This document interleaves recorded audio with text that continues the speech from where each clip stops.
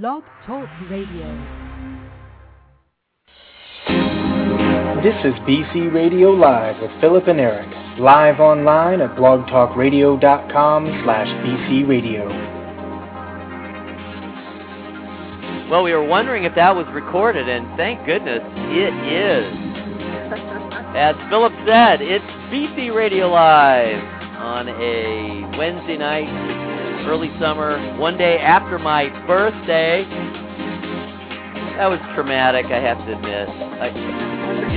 On most levels, it was okay. No huge problems, but I could feel those undertones and those currents beneath me. With me tonight, Philip Wynn is not running the board, so forgive me if I mess something up here. It's the first time I've actually run the board on this show. I've done one or two emergency fill-in board running operations, but this is the first one officially on this show. So thank goodness joining me tonight is Blog Critics Executive Editor Lisa McKay. Hello, Lisa. How are you? I'm really good, Eric, and a happy belated birthday. Oh, thank you. Thank you. Welcome to the club, dude. Yeah, I know. What are the options, right? You're born you're born on a certain date. You come into the world, and from that day on, the clock is ticking, right? This is very true. There's no way around it. So, yeah, I'm in the 50s now, so it's okay. I'm youthful and whatnot, and 50's the new. I was thinking 50's the new 50, but I'm going to go with 50's the new 38. How's that sound? I like that a lot because that just puts me in my very early 40s. Yeah, that's what I'm thinking. It's all good. And that's a fine place to be, Yeah, I think basically the thing to do is you just sort of ignore them, the birthdays. Right. And you do what you do. Be yourself, do your thing, rock your Casbah. Yep. Exactly. And there you go. All right, well, with us tonight, and we are waiting for the first caller to call in. I hope I'm doing everything correctly. That's the only part I'm concerned about is running those phone calls coming in, because I don't want to mess anyone up or leave them hanging or cut them off or do anything silly like that. But assuming all goes well, we have author Troy Johnson, who has written Family Outing, What Happened When I Found Out My Mother Was Gay. Oh, my. That must have been traumatic. Yes, indeed. So we'll be talking to Troy, and Troy's a busy guy. He's not just the author of that book. He's done lots of other things, including he's the senior editor of Riviera magazine. He hosted and co-wrote Fox Rocks, a TV show about underground music, for which he won 2 Emmy Awards. He hosted Out of Left Field, a pregame TV show for the San Diego Padres. Wow, he was a music editor for San Diego City Beat. Now, this is a man after my own heart. Very eclectic interests, wouldn't you say? Definitely eclectic and all media and music, and yeah, that really does sound like you, doesn't it? Yeah, I think he's younger than I am, though. And he's, all the stuff I'm interested in. He's sports, music, he's a writer, cool guy. After that, we have, and this is really funny, Troy's book is funny, too, but this one's hilarious, the official Filthy Rich Handbook, How the Other 0.0001% Lives.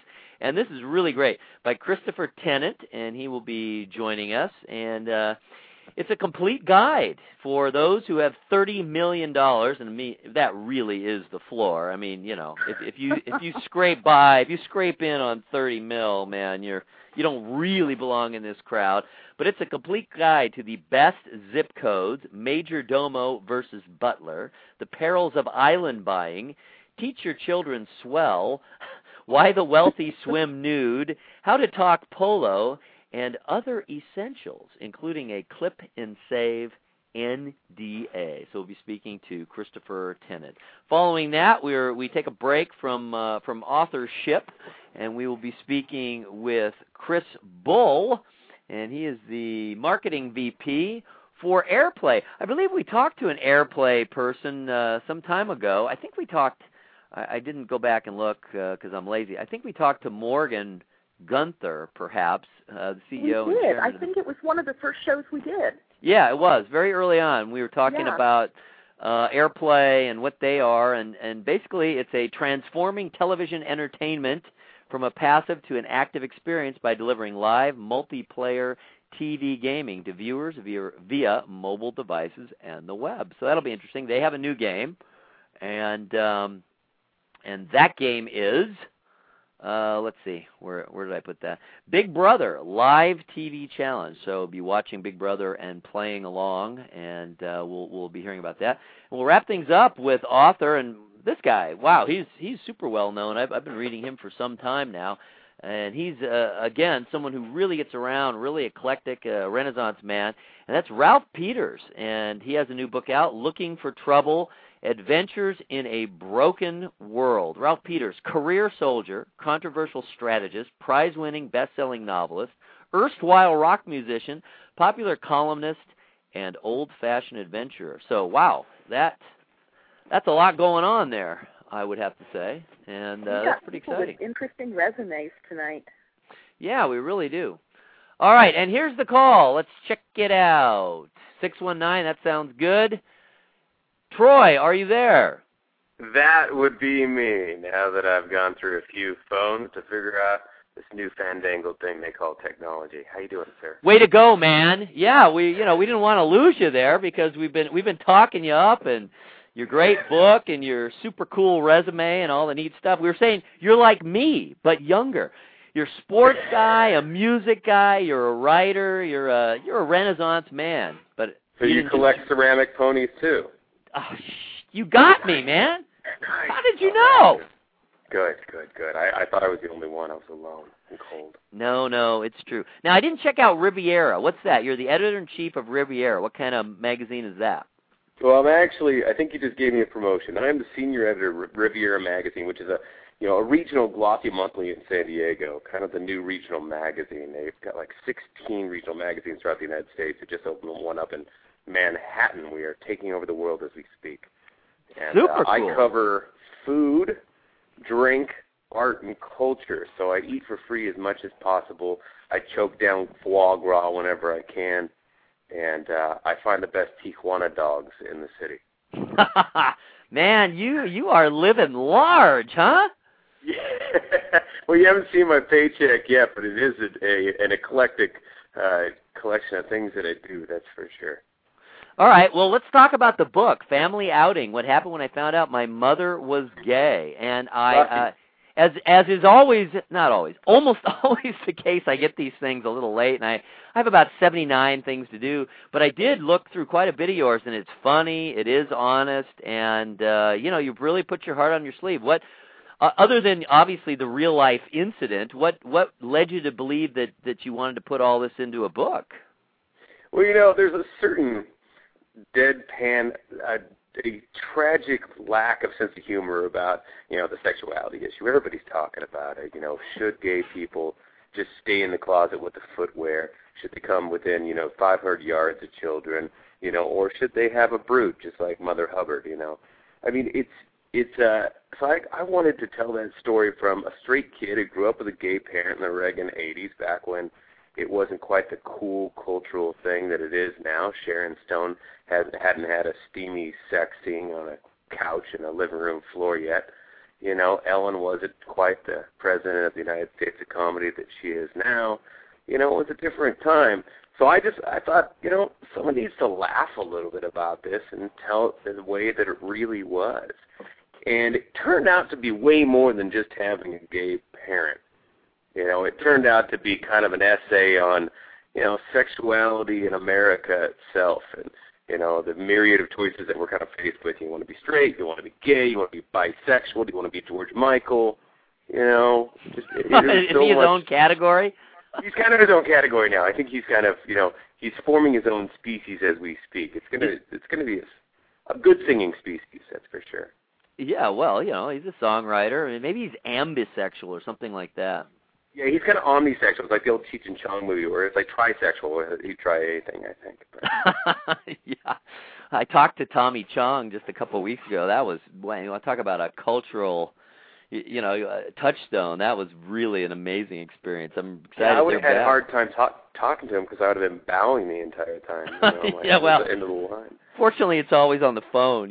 Well, let's tell people. How did all this how did it come about? And in other words, what was going on in your life, and when did this happen? That what's your background, and how did you become aware of this rather startling secret?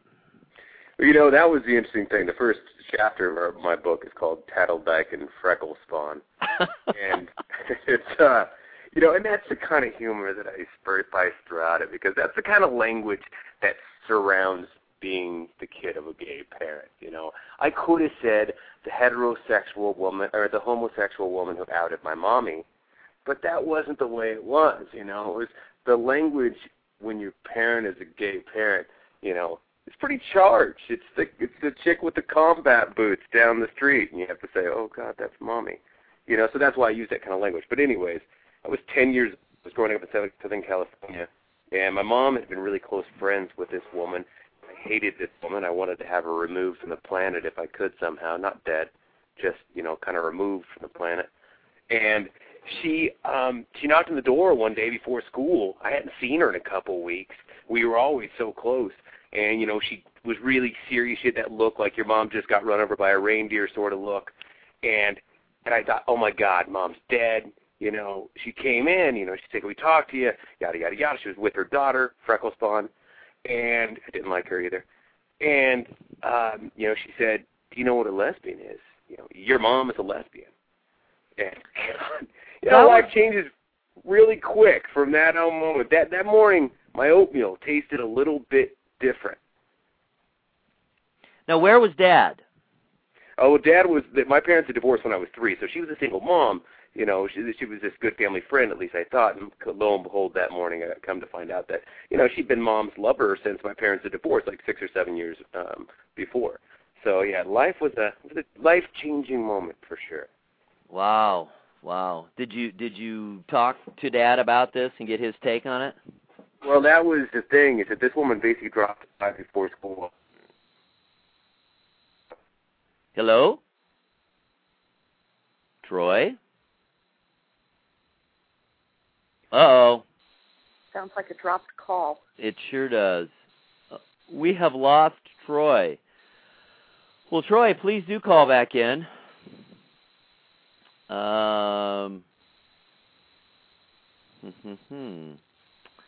All righty.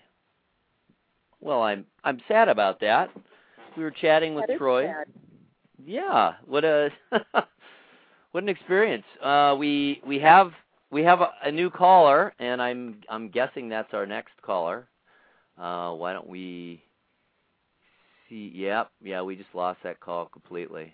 All right. Well, Troy, you're welcome to call back in. We only have a couple more minutes. I'm sorry that we lost valuable time with you to the dropped call aspect. But the book is Family Outing: What Happened When I Found Out My Mother Was Gay, and it is by Troy Johnson, and he is quite a witty and charming fellow, and there is no lack of humor and pathos and real feeling in the book. And it should always be mentioned that Troy really does like his mom. It's not an issue anymore for him. He wanted to make that very clear. All right, well, let's check out our next caller and see if that is in fact Christopher. Christopher, Hello. Is that you? It is me. Excellent. How are you? I'm all right. How are you? I'm fine, but I'm sad that we lost Troy to a dropped call. That is sadness incarnate, wouldn't you say? I would. All right. Well, All this bad. is we are with Christopher Tennant, and his book is the official Filthy Rich Handbook: How the Other 0.0001% Lives. And I'm telling you, it is hilarious. I've been looking through it, and there's all kinds of great graphics. We have a run through the various sort of archetypal plutocrat types, and there's pictures of them, and we get descriptions of their outfits and whatnot. And there's a lot of pretty serious stuff in here, too. I mean, it's all tongue-in-cheek, but, I mean, the information certainly is for real. And it's an amazing thing. What brought all this together? Well, I've been a journalist in New York at various publications for about 8 years, and kind of one day got this idea. I mean, there's it ended up kind of rubbing shoulders with a lot of really overprivileged people, as you do on an island this small. Everyone's sort of thrown together. And I basically got the idea. And the publisher, Workman, they had done the official Preppy Handbook in 1980, which I don't know if you remember that. But I sure do. I do. That was always a favorite book of mine, and I loved the format, and it sort of lent itself to this kind of subculture that really hadn't been documented. People talk about the rich and everything, but what their lives are actually like on a day-to-day basis, and there's a lot of characters. It's not all like Thurston Howell or Paris Hilton. There's a lot of different types, so I basically treated it as a subculture and went from there, and kind of got in way over my head, and there was way too much information, but I'm pretty happy with the end result. Oh yeah, it's terrific. Like I say, it's really funny. It works as a kind of a send up, as a parody of those people and their lifestyle. But there's all kinds of great information in here too. How did you decide, kind of what you were going to include and how to approach it and what aspects of the lifestyle, and also how did you select the $30 million barrier? That seems somewhat random. That part of that's what it is on Wall Street. What Wall Street refers to as high net worth individuals are those that have 30 million or more in liquid assets. There's like 3 tiers, and that's the highest one because you kind of have to cut it off somewhere. Even though with 30 million you can't really buy a jet. Or anything like that. You can rent one. I basically wanted it to cover everything, actually, to be a real cradle-to-grave guide, to go from, so it was any kind of field of human endeavor. I tried to, at least made an attempt to try to capture it in a way that was actually informative but also funny and entertaining, and then kind of just took out the hacksaw and cut away all the extra stuff that wasn't up to par. All the effluvium. There's twice as much information and lots of stuff that ended up on the cutting room floor.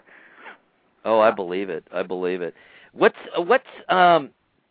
accounting for inflation? Do we know who the richest person is ever? Did you address that? Ever? I think it's still. I mean, I've heard people say that it was Rockefeller and stuff like that, but I think it's still. It would. I guess right now would be Carlos Slim Helu, the Mexican telecom guy, but Bill Gates, I think, still has more money than. But I mean, depending on, I don't know if Slim is still above him. But there was a time, at least last year, that he was above him. I've heard various claims that Rockefeller had a lot more money than Gates ever had. But relative for his time, yeah. Right, I mean, because he was just wow. I mean, maybe comparatively with that, everyone else had so little, but I think actually in adjusted dollars, it's still not more. Okay. Yeah, maybe that's a social kind of thing. The difference was just so. There was such a huge gulf. Appallingly wide. Yeah, I'm just looking through here. Well, one of the things I'm really interested in are your archetypes, and maybe walk us through a couple of your favorites. And there's. This is where it's the first chapter, and it's actually some of them were out of order, but this is actually where I started. And this is basically it's 18 different types that we shot them with models, and there's call-outs kind of and little bars on the side explaining some of their habits, where they went to school, who their dad was, what their passions are, etc. And that started with about 25, and then went down to there. I mean, and it had to account for the old money types, and then also the Hollywood types and the Silicon Valley types, and I basically picked one with the most interesting. Some of my favorites is the nerdling. It's sort of the new, the Mark Zuckerberg, who founded Facebook, is now the youngest billionaire. He's got $1.3 billion. Doesn't that disgust you? 23. Yeah.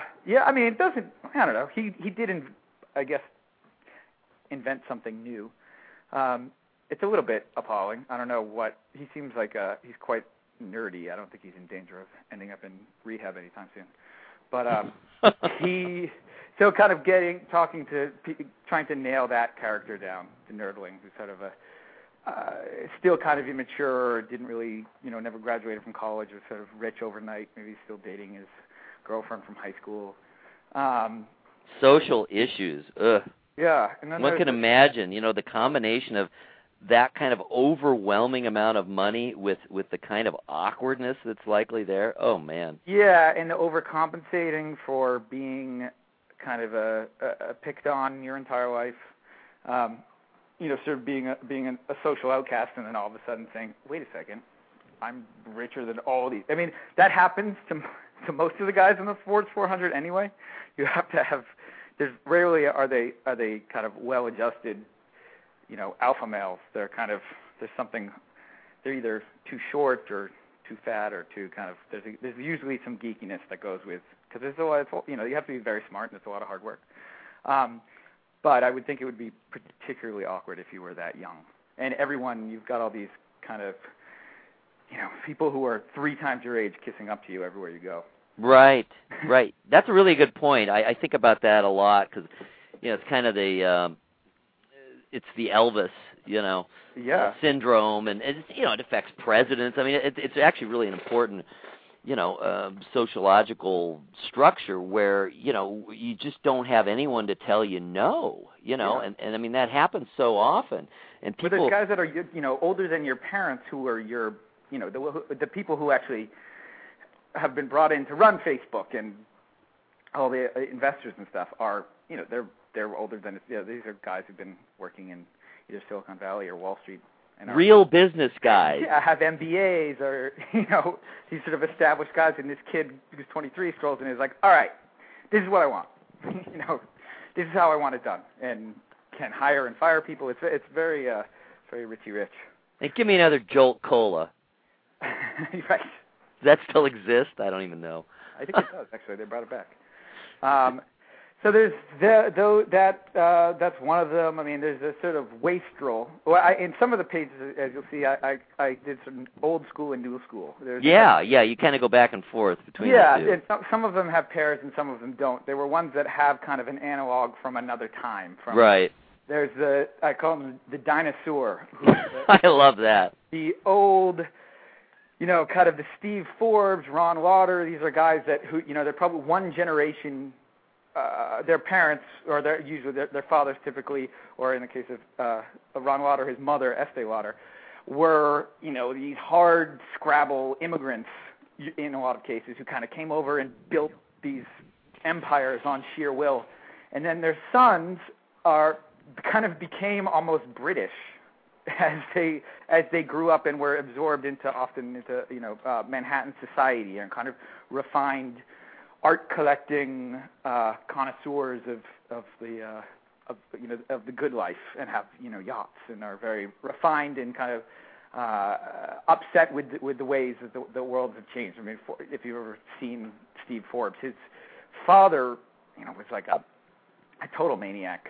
Oh, he's nuts, man. He's just motorcycle riding freak of nature. Freak, yeah. And then his son is this sort of classical conservative scholar who studied abroad and is very kind of serious and wants to flat tax. Yeah, he's a flat taxer, man. He didn't get his dad's looks either. I noticed. No, he's a very awkward looking dude. He doesn't look quite finished. Like, man, that guy didn't bake long enough. Yeah, sort of like a bag of potatoes. That would be juxtaposed against these, the kind of Brandon Davis types. I don't know if you've seen him running around. Oh yeah, my wife writes our celebrity site, and so yeah. All these new guys that are often actually from old money families, but have been kind of sucked into the celebrity culture and realize, hey, wait a second, I'm a professional kiteboarder. I might as well go to Hollywood and start, sleeping with Lindsay Lohan. Professional kiteboarder. That's what Stavros Niarchos is. And his grandfather was also Stavros Niarchos, who was the Areonassus' chief shipping partner, and he was kind of an international jet set playboy, but kind of a classy guy that yachts and jets, and his grandson is a professional kiteboarder who runs around in like a hoodie sweatshirt smoking dope all day. That's the wastrel. It's so interesting, the generational changes and what happens. Who makes the big money? That the first generation that makes the big bucks. How did that happen? Usually involves hard work and nose to the grindstone and may or may not have a lot of personal charisma. Usually does, because to make it out of nothing, you got to put so many different things together. Plus get lucky, And then the generations after that, it's like, look at the Gettys, how fascinating, that family is. They've had, it's like in the opening chapter of the book, I talk about, you maybe you started out, maybe you just made your fortune, or maybe you have, your great-great-grandfather was a tin bean mogul, and you have the tragic family history to prove it. Because it's really true. If you look at, the Gettys, there were kidnappings. God, it's awful. Half of them are heroin addicts, and it's just like devastation. Birth defects. Yeah. Lots of weird stuff. The grandfather had a payphone at his house, and he made everybody use the payphone. And he wouldn't that's the one archetype you don't see a whole lot of these days is the classic miser. Remember what's the woman, the Hattie? The old Wall Street lady, the crazy. Right, whose son or Green or something? Yes, whose son or daughter or child, whatever, died because she wouldn't take him to the hospital or something. Right. Just absurd. But Warren Buffett's, he's still representing. He's trying to. He just cut his granddaughter out of their will. What did she do?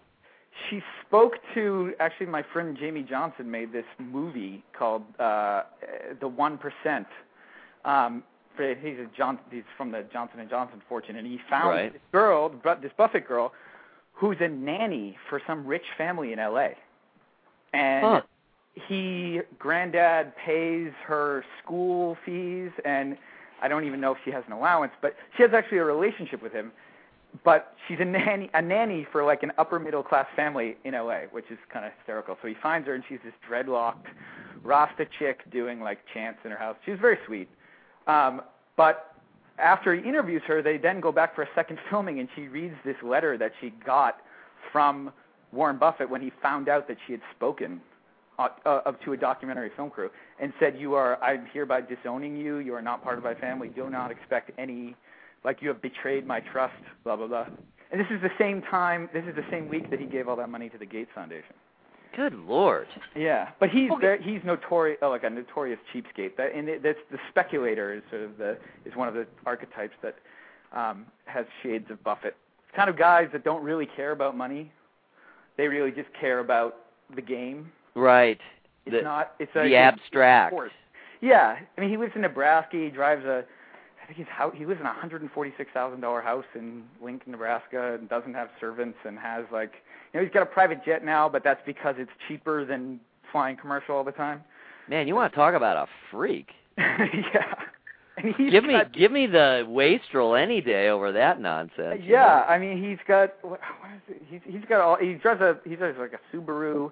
He's a total weirdo. I don't like abstemious. Live a little. No, there's nothing kind of more off-putting than a cheap billionaire. Really, I gotta agree with that. Have a little fun. You don't. Yeah, you don't have to go crazy. You don't have to flaunt it and throw in everyone's face. But live a little. Share a little. Don't cut off the granddaughter. No. Man. All right. Well, moving on from there, then you have all the. I love the title, common rogues and remoras. I'm assuming we're talking about those who latch on to the. The primary sources there. And it's very funny as since the book has come out, and meeting more people and just kind of traveling around this summer and sort of saying, there was a guy that I was talking to that actually used to date Joan Collins. He dated Joan Collins for 15 years. Oh my! But isn't gay apparently? But I think he is. Shocking. But, he started reading. He was reading that out loud, and actually got a good chuckle. There's one that's the Power Walker, who's the kind of gay man who there are so. It's kind of native to a few towns or a few cities, but the kind of power the usually closeted gay man who kind of befriends bored socialites and other rich women and kind of is their confidant and takes them around and walks them basically into parties is where the term originates. I see. But the power walker, yes. Yeah, Nancy Reagan had there's a faint what was his name? Jerry something. She had one of those. Jerry Zipkin was the original. It was actually coined. The term was coined by Women's Wear Daily to describe this man named Jerry Zipkin, who was Nancy Reagan's best friend. And because Ron Reagan never wanted to go to anything, and yet, especially this older generation, these guys are like, I'm not going to go and sit at a black tie dinner and listen to you gab. Like, you go and take the fruitcake with you. Right. You'll be safe, Yeah, I don't have to worry about you. I don't have to worry about you. And so the power walker is the guy that has sort of insinuated itself into some of the real upper tier. Dominic Dunn has been called a walker. Bob Colacello. There's a whole another actually younger generation in New York and in like Palm Beach. It's not a bad gig. All you have to do is sort of be charming and not at all. Especially if you're actually having a good time. It's just kind of, I think you can be a little bit demeaning sometimes when you realize, wait a second, you're a kept man. Yeah, exactly. Yeah, I suppose in some ways they're the descendants of like Oscar Wilde or something, Exactly. Witty and charming and flamboyant, and they sing for their supper and they sort of make biting remarks. Yeah, totally. Gosh, Christopher, what a pleasure talking with you, and what a super book. I see it's doing quite well, and congratulations on it. I think it's really well done. It's very funny, and it's very informative, man. Because I aspire at least to that 30 million level. All right. I mean, I'm a little old, but I haven't given up my hopes and dreams. So that's going to be my guide. So congratulations on it, and really enjoyed talking with you, and continued success with everything you have going on, and hope to talk to you again soon. Get the book, all the usual places: Barnes and Noble, Amazon. It's all and Amazon, Barnes and Noble, Borders, and then there's also I have a website, filthyrichhandbook.com, that has excerpts that they can look at. Perfect. We always want to refer people. Yeah, we'll go back. I'll go back and put that in to the site of the show. We'll put in the link to your site. So yeah, definitely always want to refer people to that. But I got to move on because we've had poor Chris Bull sitting here, so we're going to bring him in. Thanks, Christopher. Thanks a lot, man. Have a great night. You too. So we're going from rich Christopher to poor Chris. Well, at least the guy who writes about the rich. I don't know if he is, Right. You caught me off guard. I was heading over to the that website to check out the excerpts. Well, I'm telling you, I'm looking at the book as we were talking, and it really is funny, and it is. You can clearly see. Lisa said she remembered. You can clearly see the heritage of the preppy handbook in a lot of the design, and there's examples of each of these archetypes. So you're seeing the person, and there's lines explaining all their attributes and whatnot. It's really good. It's funny, and I think you tell from his personality probably how it comes through. Sure. So you are the AirPlay guy. We were just realizing that we talked. We didn't have time to go back and look, or I didn't have time to go back and look. But I think we talked to Morgan in one of our very first shows. He was one of the people that got you who you got started with, huh? Yeah, right back. I don't know what, maybe 7-8 months ago now. I think it's probably around Super Bowl. Oh, that's right. Yeah, we did a bunch of promotions around our NFL game. Right. That's exactly right. Yeah. That's exactly what it was. And now you have a new game. Well, for those who didn't hear that show, which is back in January, why don't you tell us about AirPlay and what it's about? And then you got a new game you're working on, right? Yeah, absolutely. So AirPlay is a TV entertainment company. I mean, what we do is we make games that you play while you're watching TV that are connected to the programming that you're watching. So it's really sort of, we call them multiplayer TV games. So you're interacting with what's going on the screen, and you're playing along with other viewers who are watching from home. You're competing against them, chatting with them, doing all those types of things. So it's really a way to make television more of an engaged, sort of connected experience. And it's been something we've been doing for a couple of years now. Like you referenced, you talked to Morgan back during the NFL season. The new game that we have out that we've been out for a couple of weeks is associated with Big Brother 10. It's the Big Brother Live TV Challenge. So something we've been working on with CBS. And the way the game works is, while you're watching the show live, you either go to our website, airplay.com, or get the game on your mobile phone by texting BB10 to our short code, which is Play TV. And while you're watching, you answer polls, you make predictions about what's going to happen in the show. You chat with other users about what their thoughts are. And certainly, with this game, the chat feature is a lot more popular than in some of our others because people just love kind of dishing on people they don't like, or really kind of fighting for the people they do like. So it's a pretty engaging experience. Well, it's a little bit softer experience in terms of, if people are following a game, the sport, you're typically going to have really serious people who are into that sport. Man, they don't want to mess around with all that nonsense. They want to get down No, to the nitty-gritty. you're absolutely right. I think, when we design game experiences, what it's really about is how do you make someone who's watching TV, how do you improve their TV viewing experience? So they're obviously there in front of the television with that program on because they like it. So our goal is really to build an experience that really sort of works in conjunction with that. So our football game that we've done with the NFL for a couple of years and we'll be launching again coming up in a few weeks is really interactive. It's highly interactive. You're predicting plays live, et cetera. So you nailed it right on the head. It's a very sort of fast-paced, interactive experience. Not as much chat going on, but although people do like to make friends, et cetera. And Big Brother's a little bit more casual. It's a little bit more laid back, in terms of the tone of the speed at which things go, and it really leaves a little bit more space for people to chat and and make friends with other viewers. I can think of another word that it is. Okay. compared to Major League sports, it's probably a little more contrived. Could be. I think that as you dig into the audiences for all these different things, right? The Big Brother 10 is a very passionate, or Big Brother's a very passionate audience, and a very consistent audience. So the group of people coming back every week, they're really engaged in the show. So if you're not a fan of Big Brother 10, you might not understand all the lingo that's being used and all those things, right? But obviously these fans are very, very passionate about the show, and they're starting to become very passionate about our game as well.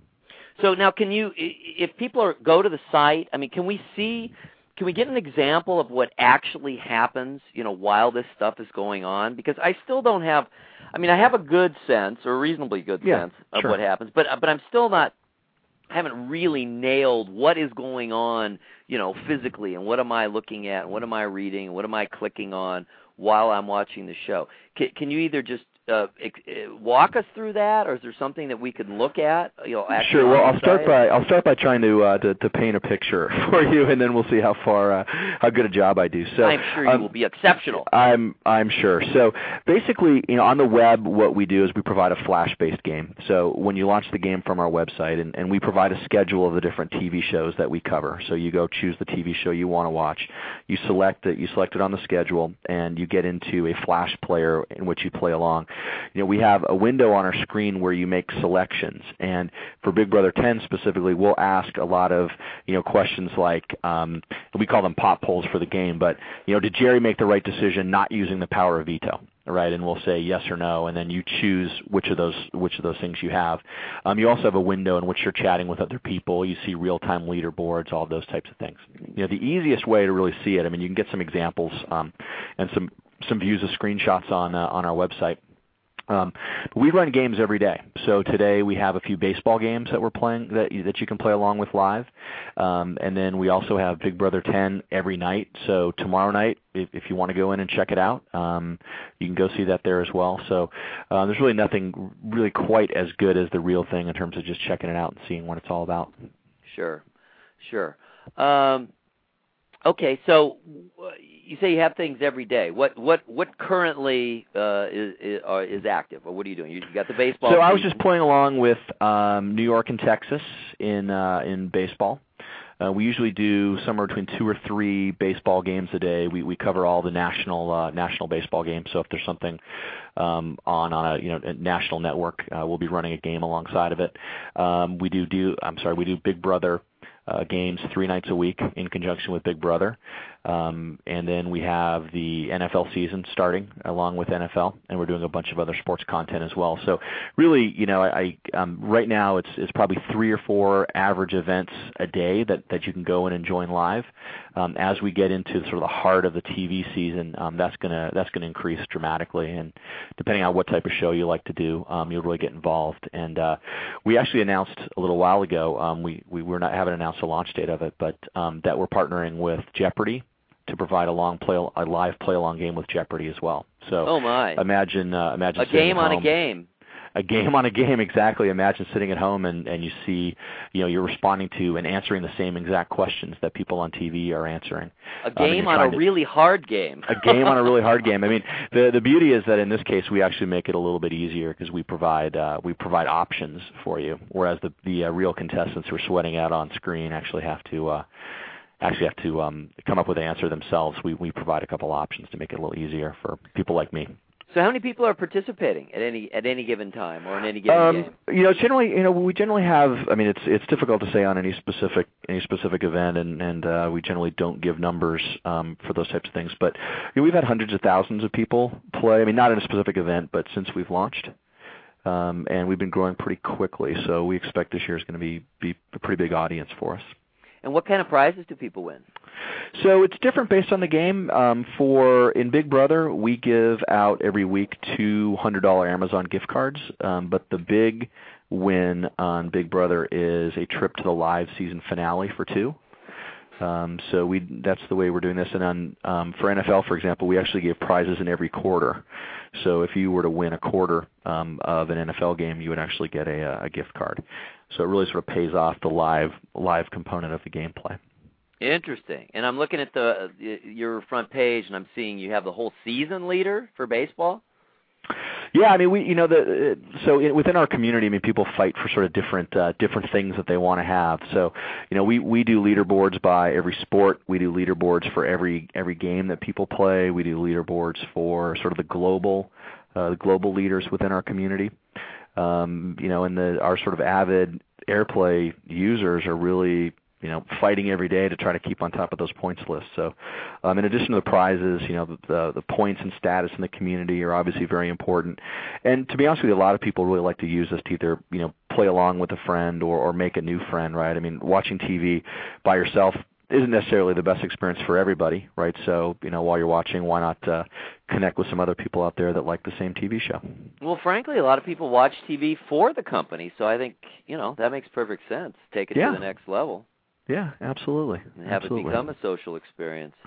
Yeah, what we found with our user base, too, is that, what most of them end up actually watching more TV, which we found to be pretty interesting, that it actually gets people to say, if I'm a football fan, I might watch a football game longer, because I'm more engaged with other users, or I might watch more games. That's the types of things that we've seen.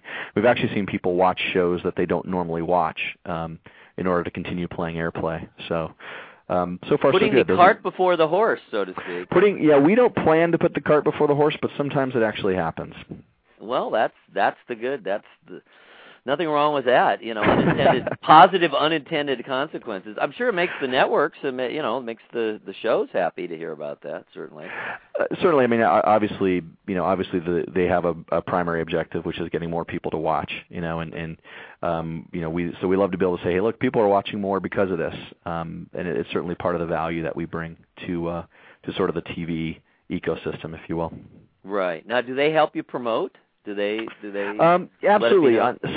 Yes. I mean, CBS has been fantastic. They've been promoting on air to text in to get the game, and we've done numerous other promotions like that with broadcasters and other partners to really sort of get people more engaged. So, and I think one of the things we're seeing is as we grow and as we get more users and as we add more content and all these other things, I think we're seeing more and more of that. So, the idea of being able to interact along with television isn't necessarily a brand new idea. We think the way that we do it is compelling, and we think our games are really compelling. And I think as we get more and more momentum, I think our partnerships in the broadcast space are getting stronger. Sure. Well, that only makes sense. Well, I'm glad to hear all that. As usual, while we're chatting away, time flies, and yep. we have to move on to our final guest. Boy, tonight's gone really fast. I was concerned because I haven't run the board by myself before, but it's going A-OK. So thanks, Chris. I'm glad to hear things are going well, and it's interesting that you guys are tapping into not just sporting events. I'm sure that's helpful to have a different layers, so you're not only dealing with sports fans, and I'm glad things are going well for you guys. I think it's a really good idea. Thanks. I appreciate you having me on. Okay. Well, we'll talk to you again. All right. Thanks. Bye.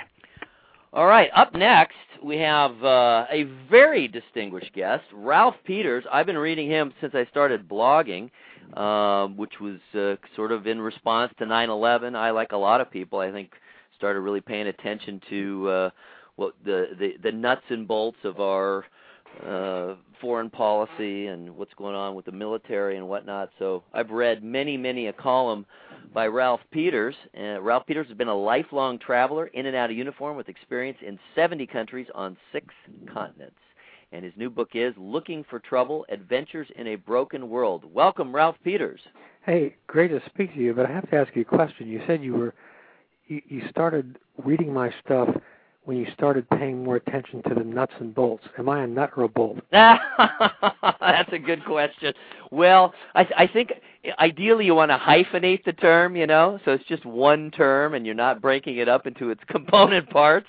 But no, you're an expert is what you are. But that's funny. That's a good question. So how are you this evening?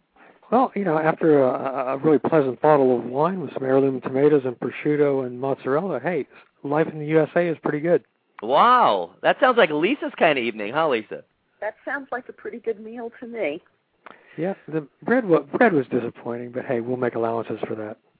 Right. Well, you got the rest of it going there. You had the... Hey, let me tell you, after having spent 22 years of my life in the military, people don't understand that the military and all, the bad rations over the years, it makes you appreciate every single bite of good food that you'll ever get. I can imagine. I haven't had the experience myself. I wouldn't, even pretend to. Hey, food's better now, though. Our troops are better fed now than they ever were. I have that impression. For as much... For the rap that the military's been getting, a lot of it seems to be somewhat, if not largely, partisan in terms of, who's ever out of power is going to blame the whatever the perceived negatives are. As far as the Army, I was an Army guy, and the Army was formed in 1775, a year before we were a country, and the Army endures, Democratic administrations, Republican administrations. Progressives, you take your pick. We just go on and do our duty. And but I do have to say that although our troops work harder today than they have in a very long time, they're better cared for. I mean, I've seen them in Iraq and elsewhere, and the food is good, the care is good. It'll never be perfect because it's not a perfect world. But even the medical care, compared to what I had as a private in 1976. It's just phenomenal now. So, we always hear about the waste in government, but we don't hear about the tax dollars well spent. It's always it's a gotcha world, and again, it's bipartisan. Depending on what the issue is and who's picking on who. But I honestly believe that when it comes to the Army and Marines specifically, the taxpayer gets very good value. Now, that doesn't mean that everything we send our soldiers and Marines to do is necessarily wise. But nonetheless, the institutions themselves, there are very few bargains the taxpayer gets. The National Park Service, the Coast Guard, and I'd say certainly the Marine Corps. Interesting, very interesting. I don't think you'd have too many people disagreeing with you these days. I think one of the things that has happened, kind of post 9/11, that being such a watershed, I think it really did focus.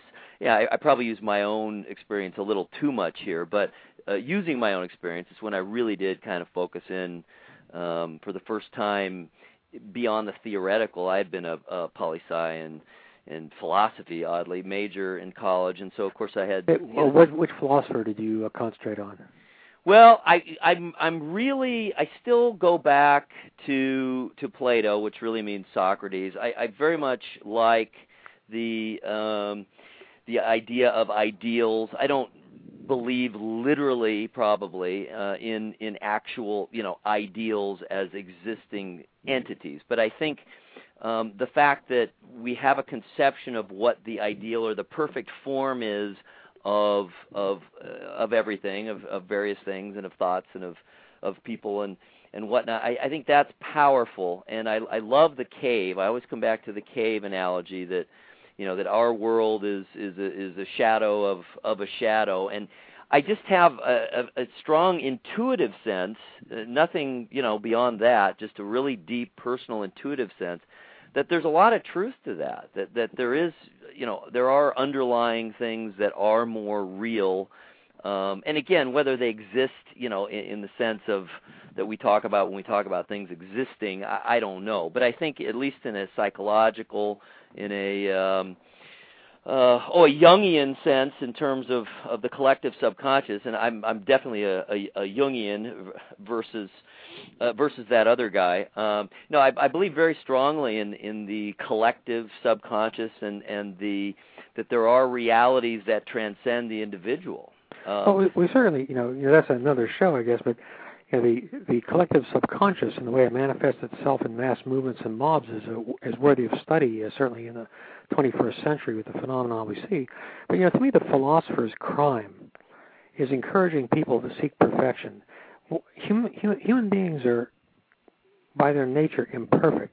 Human societies are imperfect. We can strive for a more perfect union, but not a perfect union. And when you strive, for Plato's Republic or utopia or the communist ideal, you're on the road to Srebrenica and Auschwitz. And I'm wary of any philosophical system that supposes that there is an ideal that humanity can reach, because as soon as you say humanity can reach an ideal, the next step is to try to force humanity to reach that ideal. So I think there's a lot to be said for livable mediocrity.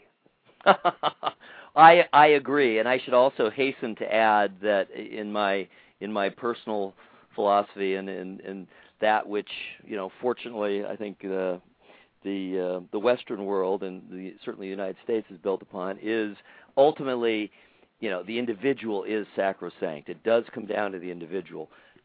Yeah, I'm a John Stuart Mill guy. The maximum rights of the individual, as long as the individual does not impinge upon the rights of others and the well-being of others. But, for me, the book we're ostensibly supposed to be talking about, my new book, Yes, we should talk about that book. Well, it actually ties in very directly to this. In Looking for Trouble, I really chronicle the events overseas, the experiences in uniform, and even before I was in the military, just traveling, that shaped my worldview. My view is, people can disagree with them, and they're welcome to, but they're shaped not by theoretical knowledge, but by first-hand experience. And the book's really about traveling in the Balkans, Burma, the dying Soviet Union, the Andean Ridge, Laos, Pakistan. And in all the socialist and communist countries I visited, the tragedies I saw, the individual human tragedies, the human stories that the book talks about, not Tea with the Ambassador and the Great Sweep of History, but the human tragedies that I witnessed really made me allergic to any system that attempts to perfect humankind. And I always like to say that I learned as a backpacking student in the early 70s in Yugoslavia that the problem with dialectical materialism is that the dialectic never delivered the material. That's a great line.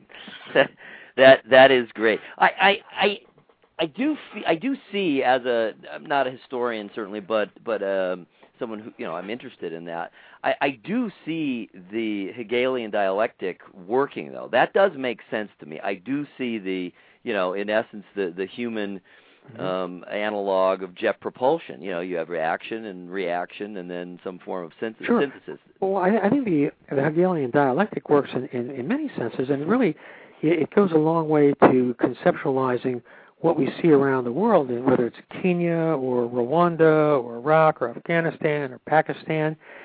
And that's the thesis was European imperialism. The antithesis is independence.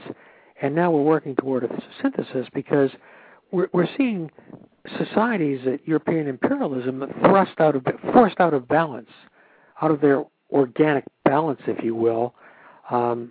Not that the organic balance was always kind. Contrary to Neil Young, the Aztecs weren't flower children. Yeah. But nonetheless, the world is seeking to come back after the imperial era to a natural balance. But the other thing about Hegel that I think really tells us a great deal about humanity, whether you're dealing with a homeless person on the street or with the culture of Middle Eastern Islam, is a Hegelian concept of Anerkennung. It's a German word, but what it basically means is all human beings want recognition. We want to be recognized. We don't want to be passed by as if we're invisible. And in the Middle East today, people are so humiliated by their own self-wrought failures that they're just desperate for acknowledgement that they exist and have some validity. And we're sort of veering off into the metaphysical depths there.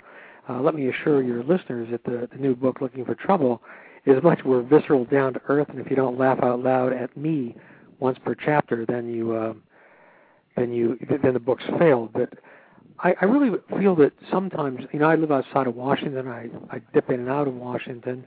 I've worked in Washington, in the Pentagon, in the Executive Office of the President. And to me, one of the cardinal failings of Washington is that people forget how to laugh at themselves. When you read the typical Washington biography, or autobiography or memoir, it's how, I was perfect and everybody else was wrong, and if they'd only listened to me, everything would have been great. Well, in the real world, none of us are right all the time. We all make mistakes.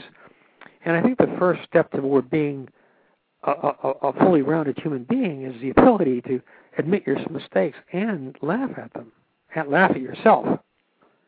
Oh, I couldn't agree more. I mean, if I spend more time laughing at myself than about anything else, because like you say, the pretensions and the hubris. I mean, there's nothing that better remedies those great ills of people who are talented and people who are accomplished and people who are perfectly, who are exemplars, but so often they seem to lack the ability to laugh at themselves and to realize, hey, I'm just a person, and sure, I'm doing my best, and I'm trying to shoulder my responsibilities and make the world a better place, and on, but but I am fallible at that, and I mean, that's something that I find Bush still, even out to this day, a pretty likable guy in a lot of ways, but it really does bother me that he truly seems to view not himself personally, but his public life, his officialdom as flawless. I mean, how can the guy say, I can't think of any mistakes, anything that I would like to take back? That really rubbed me, and I think an awful lot of people, the wrong way, people who are kind of predisposed to view him favorably. Yeah, well, I certainly agree with you, and on a tangential note, one thing that amazes me is the similarities in that respect between Senator Obama and George Bush. Senator Obama, like all human beings, has been wrong about some things, and boy, you can't get him to admit it. I mean, look, he was wrong about the surge. The surge worked. I've been to Iraq. I've seen it. Hands down, it worked. No argument. And his twisting and turning and machinations and gyrations to somehow make the midterm elections responsible for all the positive changes in Iraq are just disingenuous to the point of dishonesty. And what worries me is I wonder if we're now breeding a new generation of politicians, whether George W. Bush or Barack Obama, who see themselves as infallible, who see themselves as above the common herd. I hope not, but God knows. I mean, democracy functions on compromise. Look, sometimes conservatives are right, sometimes the liberals are right, and usually the answer is somewhere in the middle. But if we, inaugurate a doctrine of presidential infallibility, we are in deep kimchi, as they'd say in the Army. Yeah. I mean, everyone makes mistakes, and those mistakes are often amplified, when you have a bureaucracy to then carry them out. And, every one of those bureaucrats is a person, and every one of those military people is a person, and people are fallible, and things do get messed up. And I agree with you. I'm sure that deep down, and on a personal level, those people, Bush, Obama, whomever, I'm sure they do not see themselves as infallible, and I'm sure that they're, perfectly charming. But perhaps they feel that they have to represent some sort of ideal or some point of view, and that point of view can never be wrong. But I agree with you that's dangerous. I think the problem is that we have a political class now, people who are professional politicians all their lives on both sides of the aisle, and they really are not in touch with the American people. Look, the American people are very forgiving. If a president sincerely goes to the American people and say, look, I got this one wrong, I'm going to do my best to fix it, but yeah, I admit I made a mistake, I think that president's poll ratings would go up. And I think one of the reasons Bush polls so low now is the idea that, he's so stubborn he won't ever admit that he's wrong. And I also think the reason Senator Obama's lead has been dropping to, parity is that he'll never admit he's wrong. The American people are commonsensical. They are not stupid, but they are forgiving. But I think integrity has a place in politics, even now, believe it or not. And I really think that the American people would respond well to a president willing to admit that he or she is human. Absolutely. I agree. I think you're right. Americans love comebacks, and in a sense, admitting you're wrong, admitting you made a mistake, asking forgiveness, saying, asking for input on how to move forward, and saying you don't have all the answers. That's kind of a mini, an enactment of the comeback tale, and Americans love comebacks. I mean, you bet. It's been going on throughout our history. Well, hey, we are past the 10 o'clock hour. When we veered off into philosophy, I thought, wow, I could easily talk to this guy for about 3 hours. I'm supposed to be selling books, but I'd much rather just have a good conversation. Gosh, me too. And this really is an excellent book. I read about the first 30 pages. Like always, I get these things late, and oh my God, I'm talking to this guy. I gotta go through this. But really fascinating stuff, and the reviews have been tremendous. And people say that this is kind of really the book that you were made to write, as opposed to, this is you, and it's a travel log, and it's your experiences. Yeah, and it's really a tribute, above all, to the people I served with out at the end of the world, where there'd be just one or two or three of us in the middle of nowhere trying to do the best for our country with civil wars raging around us or refugee camps. And so I really do look at it as a tribute to the others. But hey, look, I describe it as a beach read for smart people. Take your time, read the rest of it, enjoy it, and that's all any author can ask. Well, I certainly will, and it was absolutely a pleasure speaking with you. And like I say, I really am a big fan. I've been reading you quite regularly since about 9/11, like I said, and you really have a lot of you're filled with common sense as well as you're extremely erudite person and have all these experiences, but you're also very grounded and very common sense guy. You seem to find the middle ground, and you are not an ideologue by any means. So sure. Tell Lisa I look just like George Clooney. Oh, you do. I know that. Hey, well, let's talk again. All right. Thanks, Ralph. Okay. Bye. Bye. Well, that was something. Wow. Lisa? That philosophy stuff goes so far over my head. Now, have you had any philosophy background? I took Philosophy 101 when I was a freshman in college, and I really hated it for some reason. Really? That surprises me. Yeah, I think a lot depends on the teacher, because same with me. I had no intention of getting into it. I just, it was one of several requirements, and I thought it seemed somewhat interesting because, as you know, I like to blab and always have, and I like ideas, and ideas have interested me. So I thought, what do I have to lose? So I took the 101, and I had a really good teacher for it, and it was who really brought it to life and really helped me see how this whole history of human thought, how that, factors into and influences our lives, right here and now, day by day. And so I really became engaged because of that. In fact, that really was my favorite philosophy class, the broad-based, the survey class, where you get the overview and get the main points. But I absolutely can see that it would, could turn people off if the teacher isn't very good, if the materials aren't too, that are selected. Because obviously you can have a lot of really heavy stuff that's hard to slog through. But if you get kind of down to the essence of it and get the highlights of the best stuff, it's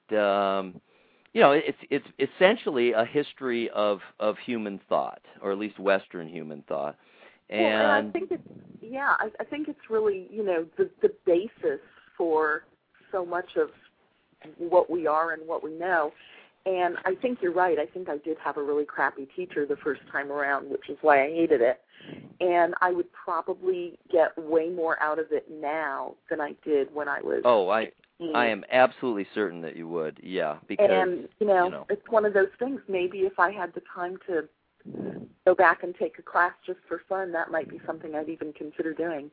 Well, another way to do it is there are a number of really good, general interest, written for the layman, whatever that means, the intelligent layman, just philosophical survey books, and they just boil it down to the basics. And that's probably the route I would take. I have a whole. Do you have any that you recommend?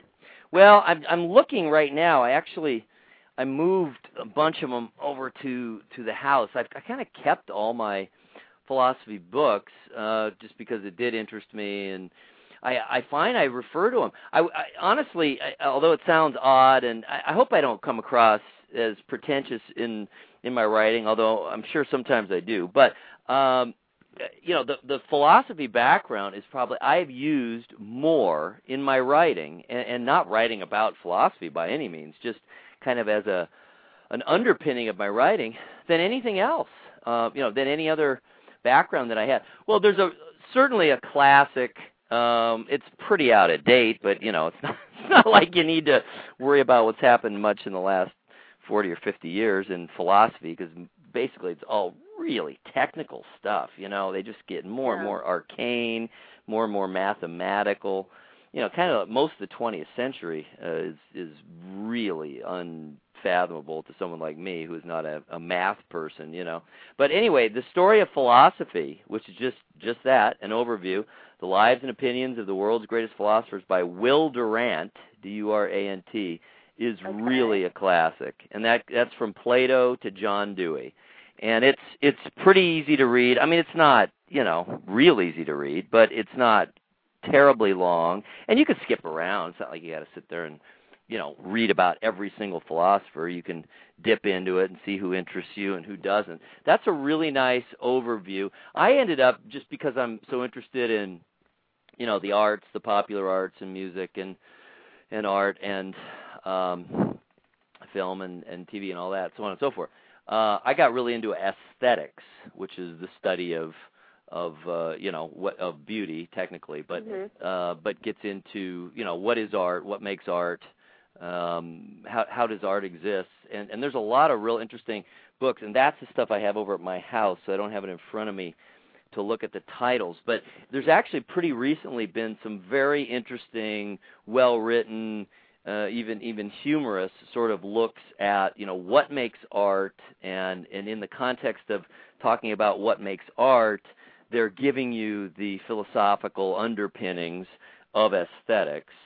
And so I don't have any titles in front of me, sadly, but there's some pretty recent stuff, some pretty thin books, nothing too overwhelming, where you get a nice history of aesthetics, and I think you'd be real interested in that. I think I would be too. That does sound very appealing. Yeah, just, as a critic. It's the kind of conversation that you have with people, and obviously I'm usually having that conversation without having a lot of intellectual background in it. Right. It's it's fun to have that, and it's interesting, and I'm sure you've picked up on it. It's not unusual for some of these guests, especially authors, I suppose, more than anyone else, but not even only those. to want to talk about philosophy. That's not the first time, that it's come up. And they'll poke and prod a little and see what you know or what you remember. And I'm probably luckier than if I had just been a philosophy dual major, all those years ago, and then hadn't really done anything with it since. But the fact that I've been writing all along, it kind of forced me to develop, in some ways, my own kind of sense of the history of philosophy, my own take on it, and how it applies to my worldview.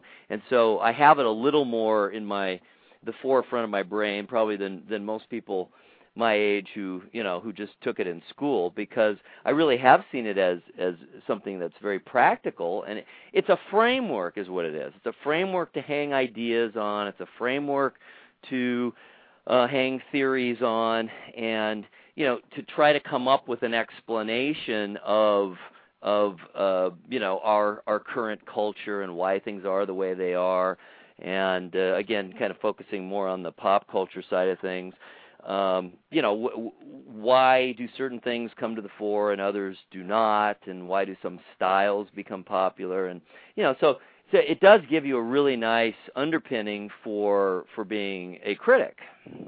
Yes, and I don't think I've ever heard I certainly never heard my philosophy teacher frame it as anything relevant.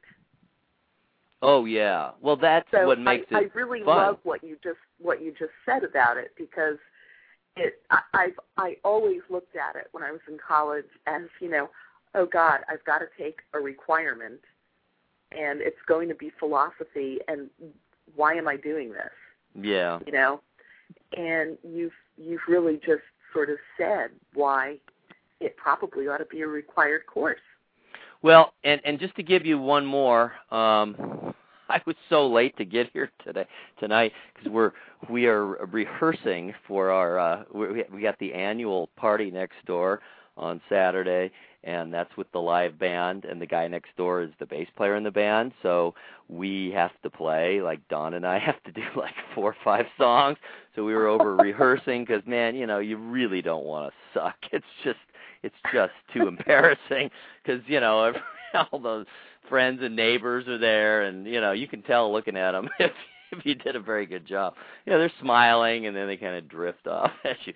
But, this will be about the 3rd or 4th time we've done it, and we definitely get better each time because, I had a gap there of about 25 years where I didn't play much, so it's been fun to get back into it, but it's harder than I thought it would be, I used to be able to just kind of pick it up and play and sing, strum the guitar and sing along, and all was well. Now it takes a lot more effort. The last thing I wanted to say or note, I think you'd really like Jung. He's really interesting and very different in that while he's modern and he was one of the founders of psychology, he's also kind of grounded in this older way of thinking where he's the guy who came up with the collective subconscious and the way these things work in society, and so it's I think I'm